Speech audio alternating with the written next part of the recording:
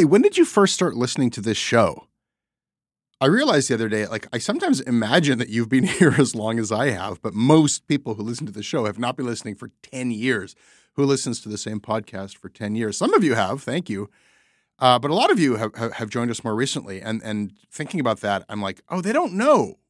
They don't know that 10 years ago, this was just like Jesse's podcast, like Alice's TikTok or Jim's Substack. It was just like a hobby kind of a thing. I put a duvet over my head in my house and recorded the show. That's what Canadaland was for a year. There were no paying supporters. There was no staff. There was no reporting. Originally, it was really just like a chat show. And looking back from this, we've been here now 10 years, it is remarkable for me to think about how that evolution has happened. And I realize people listening might not know that.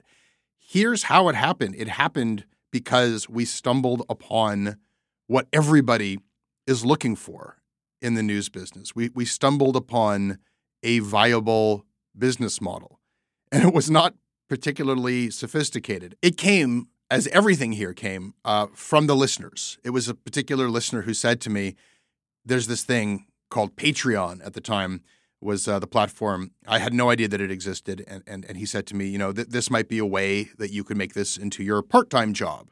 And then it went from a part-time job to my full-time job. And then I had it as they call it a moonshot. And if we get, $10,000 a month, I'll start a Canadaland company. And then within a year, we got there. And so that's the model. Everything that's happened in the years since has been directly driven by this business model, but business model is a clinical way to put it. It's been people powered. It's just directly because of listeners like you. That's how we started reporting stories, not just talking about the news. That's how we went on to launch shows like Commons. That's how we got the funds to do Thunder Bay. That is how we got the resources to recently go into French language programming with Detour. That is how we did the Kielburger investigation. It is just step by step asking listeners to become paying supporters and some percentage of listeners doing so. And every time our listeners kind of bump us up a notch, we feel this incredible pressure to earn it, to deliver on the thing that we've promised, or to show them that the more resource we get, the more things we can do. And that's just become this incredible fuel. It's sort of the mentality of Canadaland is if we are lucky enough to be this outlier that gets a little bit bigger each year, we have to earn it. We have to show you. And so here we are in crowdfunding month. And once again, I am asking you, and this message only goes out to our supporters who are not yet paying supporters. So I'm asking you, please, to move into that other category. And we are going to earn it. We are going to show you what we can do with your support. And what I can tell you is that as we've grown and as more and more people have become aware of Canadaland who don't necessarily think of us as like Jesse's podcast, but know us by our reputation for breaking stories. So we have a big pile of stories that we are waiting to dig into. We have investigations that we want to launch. And, it's a sad state of affairs in the media in general in Canada. There's just more and more stuff not getting dug into, not getting exposed, not getting explored. But that actually creates this incredible opportunity for us. We can really pick the most interesting and important stories to put reporters on. And if you look at the kind of stories we've dug into in the past, whether it's White Saviors or Thunder Bay or Cool Mules or Ratfucker, I think we make pretty damn good podcasts when we do that. I want you to help us make more of those. And we've recently started working with this incredible colleague, Julie Shapiro, who I've mentioned before, who is responsible for shows like Ear Hustle. And we have put out a call for new series, and we were overwhelmed by hundreds of people with incredible stories, and we want to be able to tell as many of these great stories as deserve to be told. That's exactly what you're going to be funding when you become a supporter, and then we just drown you in perks and bonus content and increasingly robust programs for live events and opportunities. If you want them to come and say hi and meet us at some of these events, we certainly want to meet our supporters. We need you to do this now. The other thing that a lot of more recent listeners might not know is that we push hard for new supporters now, and time is running out in this annual campaign because the rest of the year, we just give our podcasts away for free, and we do not spend this kind of time trying to get people to become supporters. So this is like our opportunity. It's a window that is closing. Please go to canadaland.com/join or click on the link in your show notes. You can keep journalism alive in Canada. You can directly fund investigative work. We will make you proud. Please put us to work for you. Do it now. canadaland.com/join. Thank you. Ryan Reynolds here from Mint Mobile. With the price of just about everything going up during inflation, we thought we'd bring our prices down. So to help us, we brought in a reverse auctioneer, which is apparently a thing. Mint Mobile Unlimited Premium Wireless. How to get 30, 30, how to get 30, how to get 20, 20, 20, how to get 20, 20, how to get 15, 15, 15, 15, just $15 a month? Sold! Give it a try at mintmobile.com/switch. $45 up front for 3 months plus taxes and fees. Promo rate for new customers for limited time. Unlimited more than 40 gigabytes per month. Slows full terms at mintmobile.com. There's never been a faster or easier way to start your weight loss journey than with PlushCare. PlushCare accepts most insurance plans and gives you online access to board-certified physicians who can prescribe FDA-approved weight loss medications like Wegovy and Zepbound for those who qualify. Take charge of your health and speak with a board-certified physician about a weight loss plan that's right for you. Get started today at plushcare.com/weight loss. That's plushcare.com/weight loss. plushcare.com/weight loss. Hey, I need you to pay close attention to this message. It is not an ad. This is about Canadaland, and this is about you. You need to know that the news crisis is about to get a lot worse. You've heard about the layoffs. We're about to have news closures, and it's very likely that we're going to be seeing the defunding of the CBC. Where are you going to get your information from? What can you do about this? You can support Canadaland. We need you to. And so for this month and this month only, you can become a Canadaland supporter and get everything our supporters get for just $2 a month. That is an almost 80% discount. The clock is ticking on this.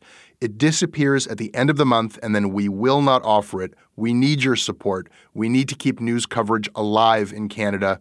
Go right now to canadaland.com/join. And thank you. This episode of Canadaland is brought to you by Douglas, a mattress that is trusted by more than 200,000 Canadians from coast to coast to coast. It's a great mattress at a very reasonable price point. Comes with a 20-year warranty and a great deal for our listeners. Douglas is giving you a free sleep bundle with each mattress purchase. Get the sheets, pillows, mattress, and pillow protectors free with your Douglas purchase today. Visit douglas.ca/Canadaland to claim this offer. That is douglas.ca/Canadaland.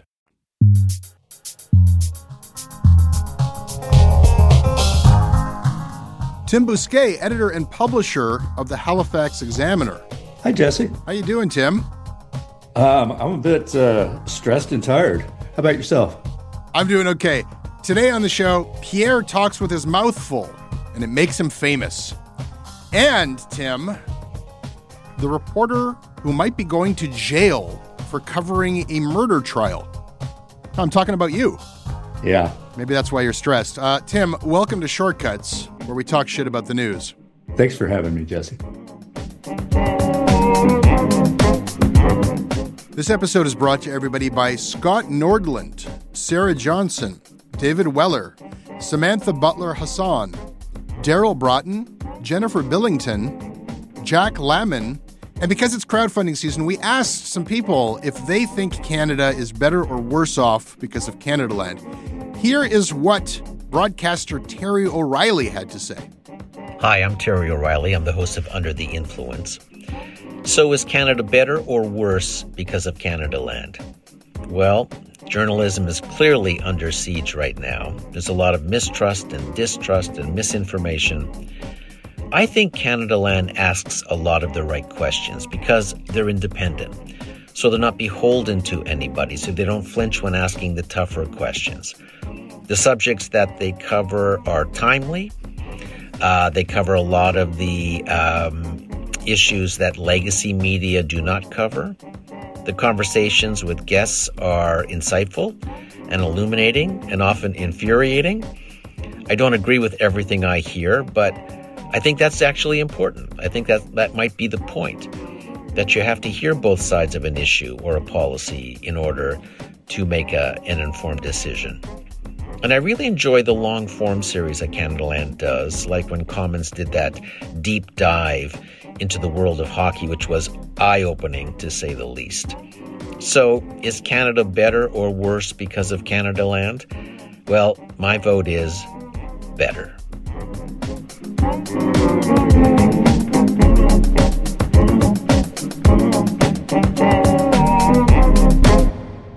All right, Tim, we're in a bit of a spot here. This is a familiar pickle for me as the host of this show because, we talk shit about the news here.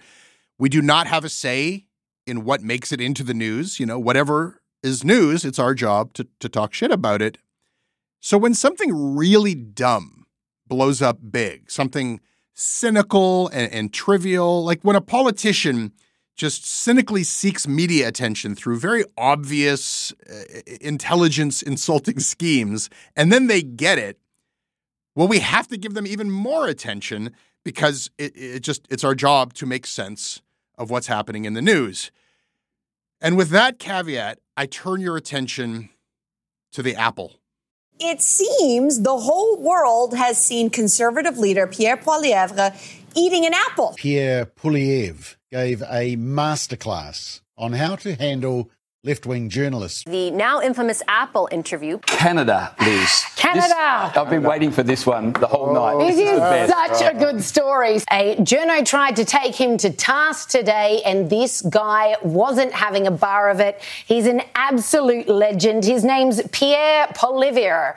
I probably just absolutely butchered his name. Canadian Conservative Party leader, and I know I can do this, Pierre Poilievre. I think I got it. I think that's his name. Poilievre. We're in no position to judge the pronunciation on this show. There's been a lot of what the hell are they talking about? That was the entire world. This was Tim. This was a big deal for Pierre Poilievre. This was like the introduction of Pierre Poilievre to the international right-wing media. This was his breakthrough moment.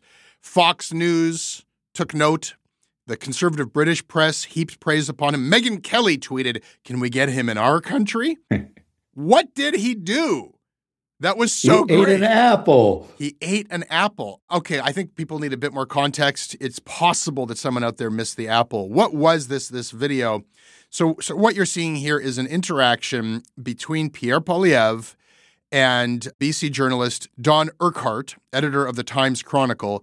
And what listeners cannot see here, and I guess it's the pivotal aspect of this, is that while he's doing this interview with a reporter, Conservative leader Pierre Poilievre is chomping on an apple.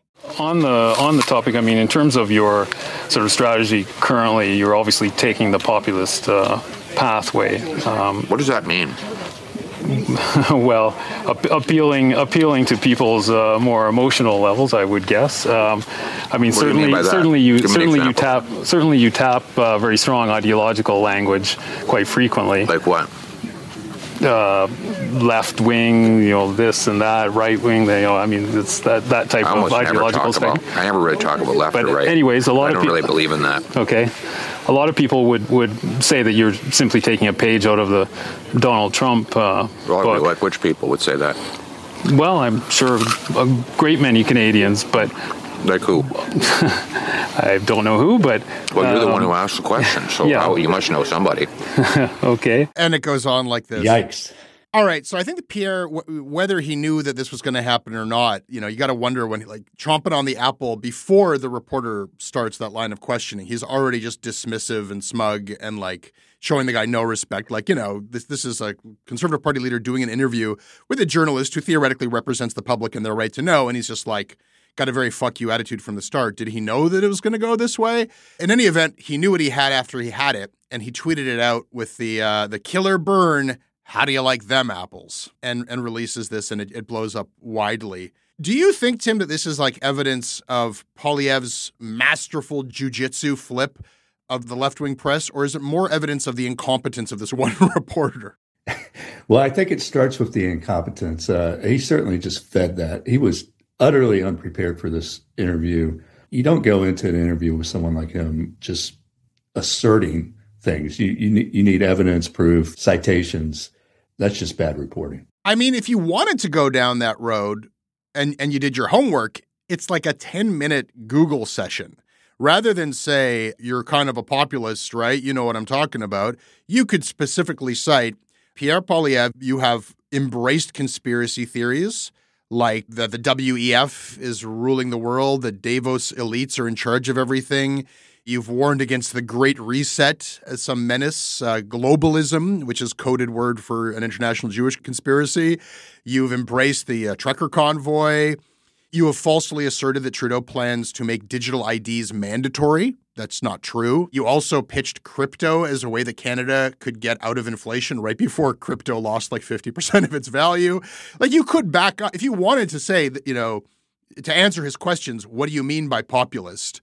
There's plenty that you could, if you had just done some basic homework, there's plenty of stuff you could have brought up. That's right. And instead it was just this vague, oh, you're a populist, period. And then to this question of whether he's divisive, whether he pits the right against the left, which he says, I don't really talk about that. The Liberal Party, they had their kind of comeback, and they actually put together a sound pack that I would have been happy to have put together for this show or have worked with my colleagues on. Let's hear the Liberal Party's response to that. Radical left. Radical leftist authoritarian. This prime minister's leftist ideology, Marxist government, socialist policies, big socialist governments, radical leftist agenda, the socialist policies of the NDP with the government, liberal NDP, radical left, champagne socialist, leftist, authoritarian. I never really talk about left or right. Chomp, chomp, chomp. I don't like that left versus right stuff. That's not me. Yeah, the problem here is that the liberal video will get 1% of the coverage as the original did. Yeah, I mean, the truth will what does Fox News or the Australian or British media give a damn whether he was just completely lying? It's a wicked burn clip. It seems to prove something about how reporters are trying to stitch up right-wing politicians or conservative politicians, and all you got to do is just calmly swap them away and ask them to back it up, and they'll fall apart. And the fact that it's really just the fact that this guy didn't know what the hell he was talking about because he didn't bother to check is of no significance to everybody who has embraced this clip. So I don't know. I don't know what to say. I think the lesson is get prepared for your interviews. I think that's absolutely the lesson that we should take from it. I also feel like there's sort of a depressing takeaway on the wider scale, which is like doing this work, you kind of hope that the truth has a force and a power all of its own. But it feels like the truth feels pretty weak in this instance. Yeah, for sure. I think, Tim, and I'm very happy to leave the apple chomping episode behind us and move on. But I do think it's worth highlighting, not just because it happens to be in the news, but because I worry with some certainty that it's this kind of nonsense that the coming election is going to be fought and won on. That it's these viral moments. And Canadians, even here, it's like it gets another round of attention. The fact that it got attention gets attention. And there are stories from the CBC on the fact that Pierre Poilievre has been noticed internationally. And that just kind of makes it a snowball in which, the fact that it's all predicated on nonsense just doesn't matter at all.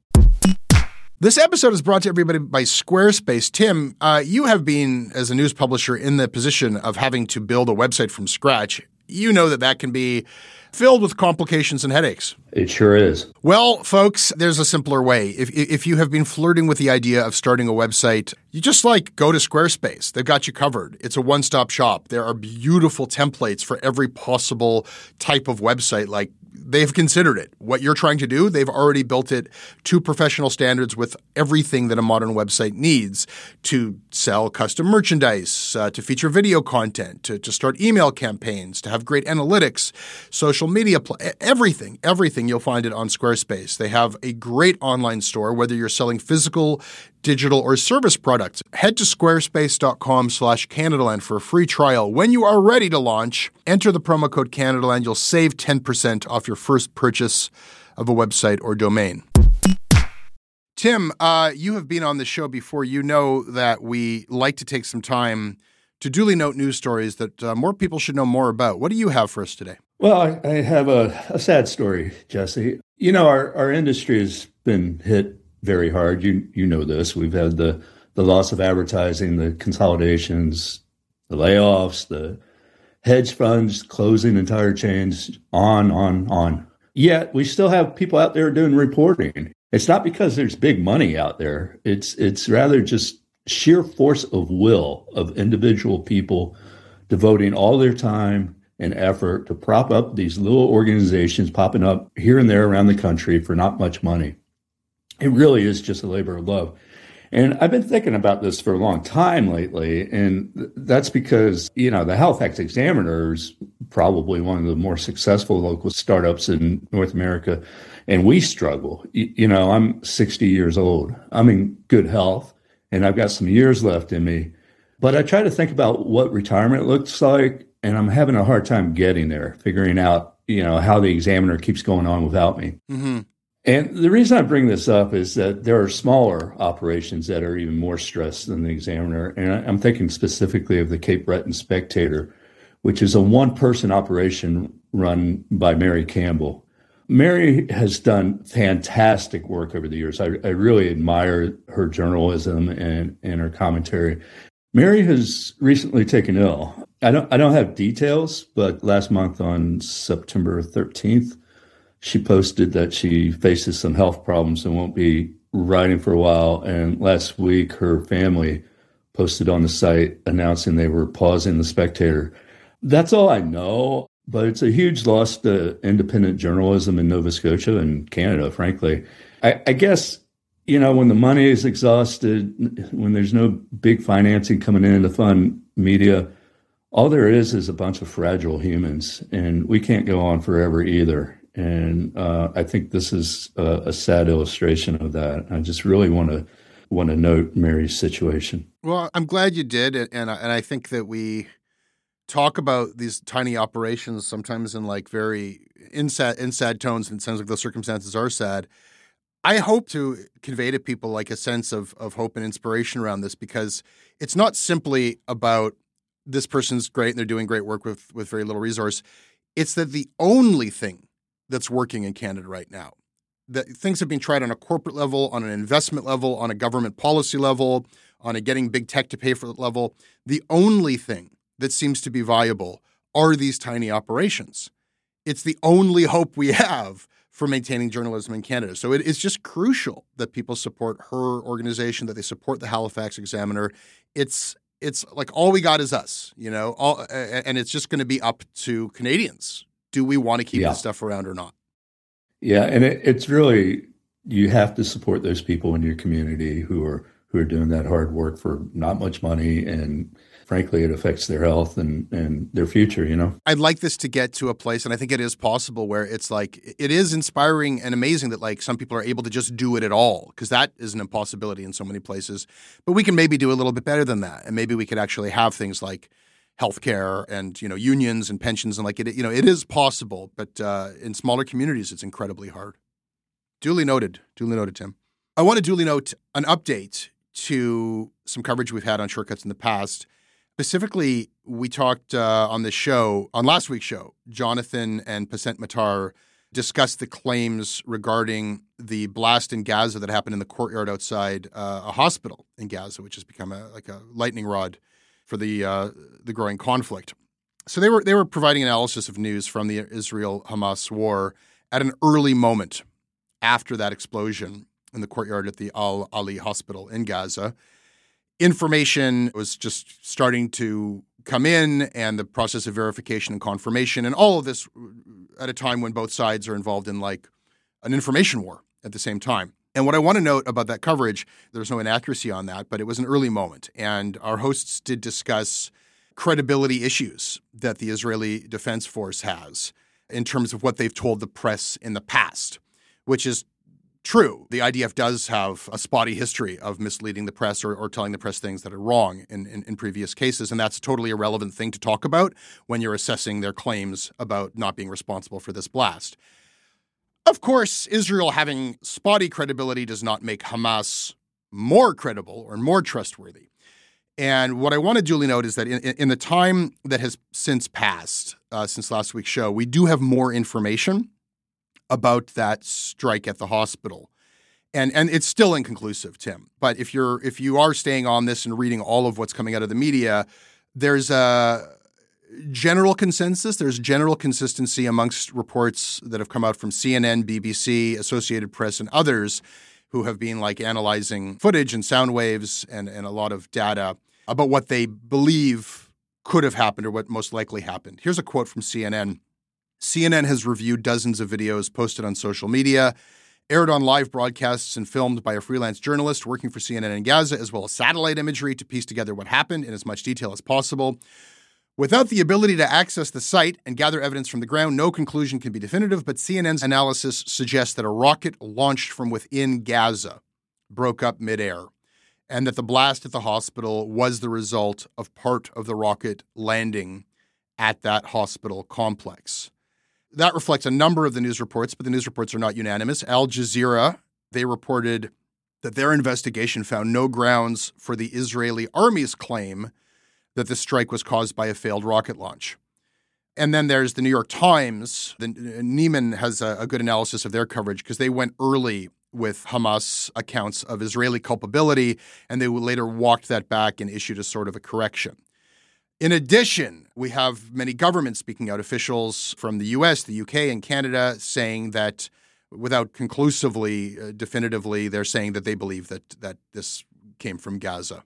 All of which has me reflecting on how newsreaders are supposed to contend with uncertainty. People are not comfortable with uncertainty, especially people who are following this conflict because they're passionate about it, because they have strong feelings about one side of it or the other, not knowing for sure who's responsible for something like that. People don't like not knowing for sure. And what I'm reading people express is not what they know about who's culpable, but who they feel is to blame. And surprise, surprise, people's feelings about who's to blame tends to conform with how they feel about the wider culpability. And, there are people who feel that, if Israel was responsible for this attack, then, it follows that they would deny it.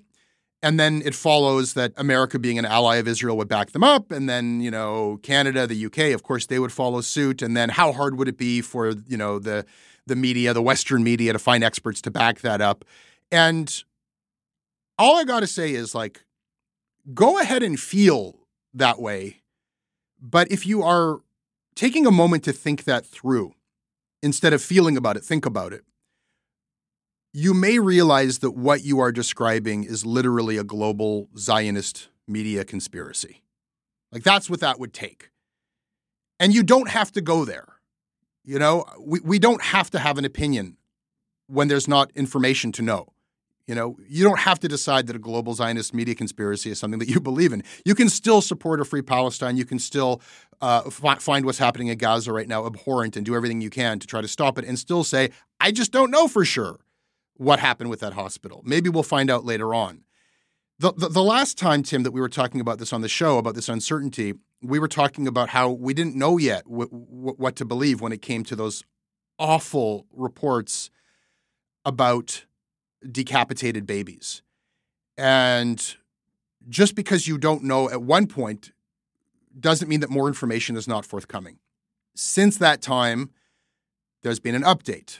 Dr. Chen Kugel, who is the head of Israel's National Center of Forensic Medicine, he spoke to the press. He spoke to the media line. It was then reported by the Jerusalem Post. And what Dr. Kugel said is that he saw many bodies, firsthand, eyewitness. He saw the corpses of adults and, yes, babies, and that some of them had been decapitated, plural. And this is something that was also confirmed by U.S. Secretary of State Antony Blinken, who reported seeing photos of this. So there are lots of interests right now that are trying to push observers of this conflict into extreme positions on one side or the other, and we don't have to do what those people tell us to do. It doesn't make us any less loyal or value human life any less to wait and see what the facts bear. The world is really on the brink right now, and these are the narratives that are used to justify all kinds of horrible things. They can be the tipping point, past the point of no return. So let's all be careful out there. Duly noted. And Jesse, if I can add, I really appreciated your episode. I thought it was thoughtful and well done, and it was exactly needed at that time. So thank you for that. I've never struggled so hard with just following the news. It's never been harder. And it's just a time to remember how hard it is for everybody. Yeah. This episode is brought to you by Douglas, a mattress trusted by more than 200,000 Canadians from coast to coast to coast. Trust is important. There are a lot of mattress lies out there, a lot of mattress liars. And I didn't intend the pun, but it occurred to me that there is one as I was saying those words. Listen, I am not lying to you. I have experienced the Douglas mattress. It is an exceptional mattress at a surprisingly affordable price point. It is a mattress that sleeps cool, doesn't have that weird thing in the summer where the mattress gets like an oven. It's a very good product. It's delivered to your house in a box. You don't have to go to a big mattress store. It is a medium firm mattress, which is what Canadians prefer, and it comes with a 365-night trial and a 20-year warranty. What more can I tell you? Douglas is giving our listeners a free sleep bundle with each mattress purchase. Get the sheets, pillows, mattress, and pillow protectors free with your Douglas purchase today. Visit douglas.ca/Canadaland to claim this offer. This episode is sponsored by BetterHelp. It's amazing the things that we tell ourselves to talk ourselves out of getting help. Anybody who's actually gotten help knows that the process of getting things off your chest, of taking your stressors, your problems, and just like not letting them be bottled up, working through just conveying them to somebody, half of the battle is just doing that. You unburden yourself. And you know what? If you have a real mental health professional, no, they don't have magic bullets or magic words that make it all go away. But often they can help you see things a little bit differently and guide you to strategies or tools or to a new perspective that actually does help. As the largest online therapy provider in the world, BetterHelp can provide access to mental health professionals with a wide variety of expertise in mental health. Because you listen to this podcast, you get 10% off of your first month at betterhelp.com/Canadaland. That's betterhelp.com/Canadaland. Tim, we have a very complicated story to convey to people for our last conversation here today, and it all starts with a murder. Can you give us the summary of what happened in 2010? Yeah, this was here in Dartmouth, where I live, in the north end of Dartmouth, right down the street from me, actually. In 2010, a pizza delivery driver named Chad Smith was out delivering pizzas and was murdered. And it's pretty apparent that he was lured to this location because it backed up into some woods where he was shot with a shotgun while making this false delivery. There was no order at this particular address, but he was killed there, and whoever killed him ran through the woods to escape. So that's the short of it. That was 2010. In 2013, police finally charged two people, Nathan Johnson and Randy Riley, with the murder. There was no physical evidence linking either man to the crime. Mm-hmm. There was no eyewitnesses, no forensic evidence. But there were two witnesses who testified to things that happened before and after the murders, conversations between the two men. And they were each convicted. Nathan Johnson was convicted in 2015, and then Randy Riley was convicted in 2018. Now, it's important in a Nova Scotia context to note that the victim, Chad Smith, was a white man, and both people convicted were black men. Randy Riley has always maintained his innocence. He said he had nothing to do with it, to the point that when he was convicted, there was a sentencing hearing, and rather than, throw himself at the mercy of the court and beg forgiveness, he instead turned to the family of the victim and explained how he could not have possibly killed this person. Mm-hmm. Fast forward a couple of years, and Randy Riley, appealed his conviction, and it went all the way to the Supreme Court of Canada, which ordered a new trial. I won't get into the ins and outs of that. It's kind of besides the point. But that new trial was heard last month. Now, in the meantime, those two witnesses each changed their story. One witness changed his story to say that the cops pressured me to say this, and they said if I didn't say this, they would charge me with murder. Wow. So that's the one. And I could talk all day about him, but that's also besides the point. The other witness was a woman named Caitlin Fuller. She changed her story in a way that further implicated Randy Riley. She said, for the first time in 13 years, having testified 7 times, testified 3 times and given 4 statements to police under oath. For the first time in 13 years, she says, well, the day after the murder, Randy came and picked me up, and we went to this remote location over in Cole Harbor. And he said, if I tell the police that Randy was involved in this murder, he will kill my brother and make me watch, and then he'll kill me. So she said he threatened her life. That story had never come up before. But as a result of having this news story, Caitlin Fuller was put back in witness protection, saying that she feared for her life. When I say put back, that's because she had been in it 2 times previously, but was removed. And all I'm allowed to tell you at this point, because there's a publication ban on it, is that she was removed for breaching the program rules. So she was put back in for the 3rd time. And here we are. At trial, the Crown says, look, she's in witness protection. This is proof that she's credible. She had to uproot her whole life. Her kids were taken out of school. She couldn't communicate with people in her community anymore. Has to establish a new life somewhere else. Who would do that unless they truly feared for their lives? The defense said just the opposite, pointing at particulars in her experience with the witness protection program, which I'm not allowed to tell you at this point. They said she went in the witness protection program for her own benefit, and I can tell you that she received over $600,000 in benefits through the witness protection program. There are other particulars, lots of other particulars that were raised at trial in front of the jury that I reported on. Mm-hmm. I wrote two articles about this. It was not covered by a publication ban, happened in open court. I'm just doing my job as a reporter.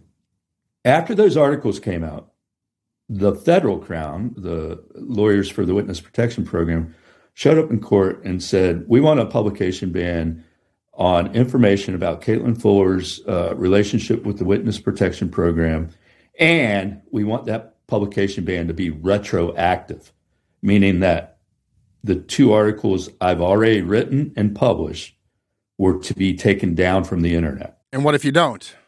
Well, here's what's the arguments that came out in the publication ban hearing were that if the judge actually did that, the moment he made that order, I would be a criminal because those articles had already been published. And I could face up to 5 years in jail and a $50,000 fine.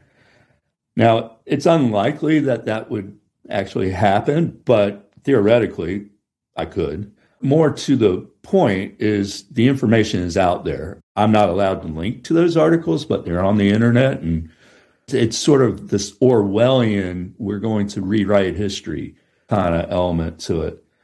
The judge hasn't made a decision. Oh, I should mention that when the jury went out and came back in just 3.5 hours with a not guilty verdict. So we don't know what they were thinking, but they clearly agreed with the defense. It's with the judge right now. He has reserved his decision, and that could come out anytime. I expect him to act rather quickly, so it wouldn't surprise me if I heard something today or tomorrow, but it could take months also. I just don't know. And I think this is chilling for a couple of reasons.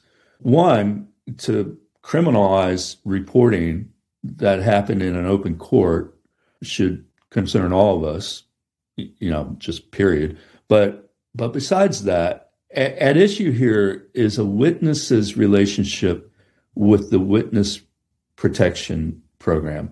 And I would argue that her relationship with the witness protection program, the details of which I cannot tell you, were weaponized to prosecute what we now know as an innocent man for murder. And there's all these racial overtones attached to this. If we back up, I think we all kind of have this unreflective thought that, of course witnesses should be protected. And we think about the mob and how the number 2 or number 3 in the mob testifies against the Godfather, and the mob could go kill this person, so of course we should put them in witness protection and have a new life and so on. I don't think anyone would disagree with that. But because the witness protection program has been given this legislative secrecy that no one can look under the hood, it can be, and I would argue in this case was, abused.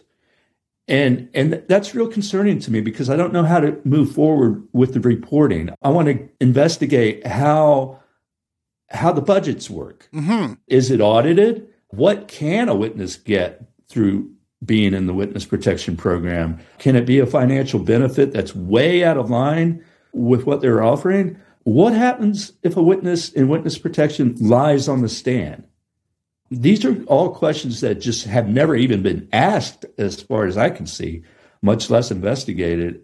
And what the witness protection is doing by demanding this publication ban, asking for this publication ban, is keeping the scrutiny off its own program. It's the only organization that I know of in our society that is just completely off limits from looking at. I have questions. Sure. I guess my first question is: can we talk about this? Can we say the name Caitlin Fuller? Are you getting me in trouble here? We can say the name Caitlin Fuller. Tell me if I trip up or go over any line here. I mean, I don't know the case, so I probably can't get into trouble here without your help. Well, of course not. I would not want to get you in trouble, and I would never knowingly violate a publication ban. Yeah, and you would be getting yourself into further trouble. And this isn't just about publication bans because, I mean, it's reasonable based on just like my understanding of what the witness protection program is. And yes, it's informed by many mob movies. But yeah, I guess you wouldn't want journalists exposing people who are in witness protection. So that's a criminal code violation, right? That's not necessarily a publication ban. That's you're not allowed to expose a government witness. That came up during the hearing. They said that my 2 already published articles violate the Witness Protection Program Act, and they cited a certain section. And I spoke with the judge and I said, I read these articles, I read the act. I don't see how anything in these articles are able to connect somebody out in the world back to Caitlin Fuller, give any information about her particulars in the program. Is that her original name or is that her new name in the program? Are we does that expose her? That's her original name. Oh, she's got some new name now that I'm glad I don't know. All right, let me move on, and let me just make sure I understand. So, the subject being Randy Riley and what happened to him, it's like now you've got this new subject, which is the program itself, which I'm a nerd and I find that kind of interesting. But Riley, ultimately, so he has been exonerated? He's a free man now? He's been found not guilty, but he spent 7 years and 8 months behind bars. He spent a few years in prison before he even got a trial. That's a long time, yes. And we're supposed to have speedy trials. Okay, so and the reason why is because both of these witnesses, Paul Smith and Caitlin Fuller, were found to have given false testimony. Well, they both admitted as much. They on the stand at this trial, they both said that they lied in previous trials. Okay. And don't forget, there's another man, Nathan Johnson, who's convicted of first-degree murder, sitting in prison right now, based on testimony that the witness says she lied that. And her story, I want to get my head around this, because she has been testifying against these guys for years, but then after testifying against them and helping to get them convicted, she then says, oh yeah, he threatened me with death if I testified against him. That's hard to understand because she went ahead and she did speak to the cops. So if you're going to go say, well, I won't be threatened, I'm going to go talk to the cops, why wouldn't you also tell the cops? And by the way, he threatened me, but I'm telling you anyhow. And her fear of him is the justification for why she needs witness protection. And then the Crown is saying, how do we know she's credible? Well, if she wasn't telling the truth, why would she join the witness protection program and leave her life and go through such an upheaval? Which, I think it's almost like a fantasy some people have of there's there's an episode of The Simpsons about it. Maybe you don't like your life so much. And if there's, you can wear that on the other side too, because if they're going to give her a fresh start and cash in pocket, that maybe hurts the credibility of her testimony. And I will say, I don't know much about the witness protection program, but I have always thought of it as something for people who are testifying against organized crime, this is not an organized crime case, not right? At all.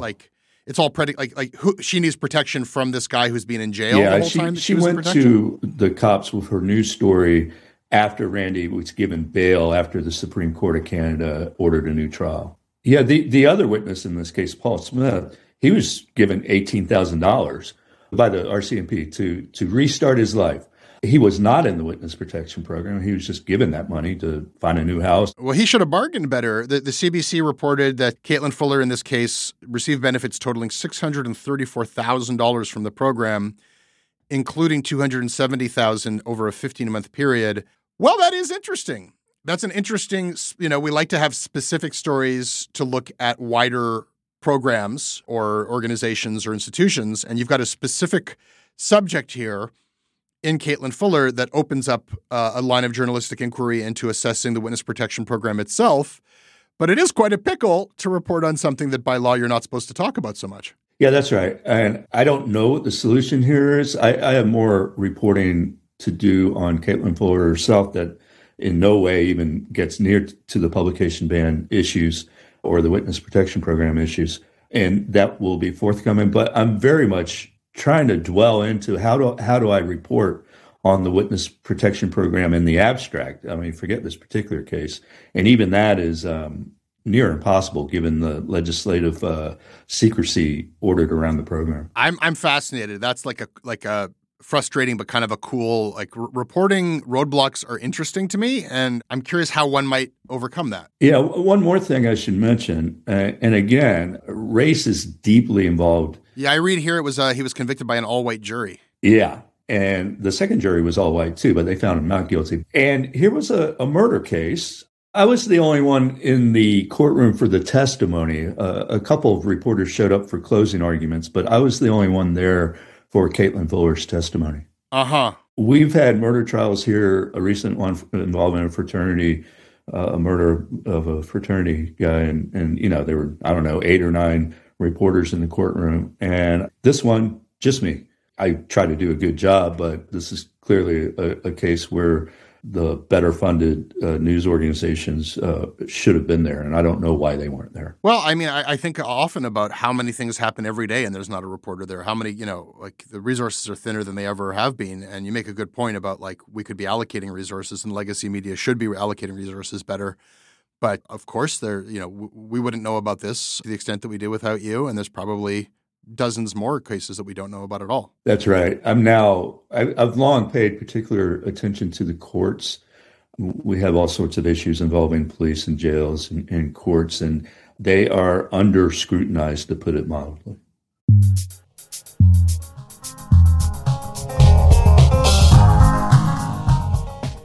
Tim, that's our show for this week. That's Shortcuts. Thank you for joining me. Hey, Jesse, thanks for having me. I really appreciate it. Listen, Tim, I recently spoke to the legendary David Suzuki, and the guy immediately starts pitching me his idea for a new sci-fi podcast. Aliens from another galaxy arrive here. Every time they fart, they spew out toxic poisons. We're going to invent a rocket and go and inhabit Mars. I'm just kidding. He did not pitch me a podcast, but he did talk about farting aliens. And if anybody wants to find out how the conversation took that turn, the full interview is currently available to Canadaland supporters. It's a great conversation. Please become a supporter and check that out, as well as my conversation with Margaret Atwood and a conversation with Rick Mercer that are available to supporters only. We are on Twitter at Canadaland. Our website is canadaland.com. You can email me about anything you heard today at jesse@canadaland.com. I read every email I receive. Tim, where can people find you and your work? I'm still have somewhat of a presence on Twitter, although I'm trying to get out of it. Yeah. That's what they all say. Tim_Bousquet, Bousquet. And you can email me at tim@halifaxexaminer.ca. Check out The Examiner. It is worth your time and your support. This episode is produced by Aviva Lessard with additional production by Caleb Thompson. Our managing editor is Annette Ajofor. Our editor-in-chief is Karen Pugliese. Theme music is by So-Called. Syndications by CFUV 101.9 FM in Victoria. Visit them online at cfuv.ca.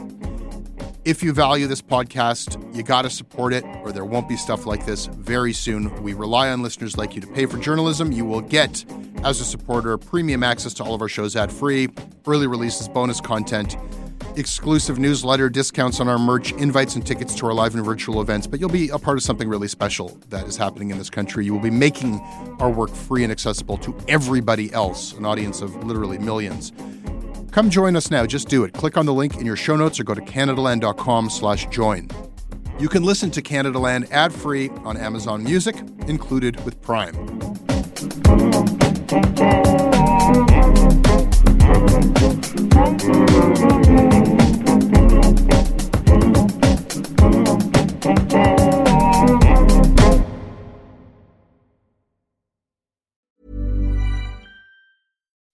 When you make decisions for your company, you look for the no-brainers. If you have a lot of mailing to do, Stamps.com is the ultimate no-brainer. Use the Stamps.com mobile app to mail everything you need to keep your business running with up to 89% off USPS and UPS. Make the same no-brainer decision as over 1 million other businesses with Stamps.com. Use code PROGRAM for a special offer. That's Stamps.com, code PROGRAM.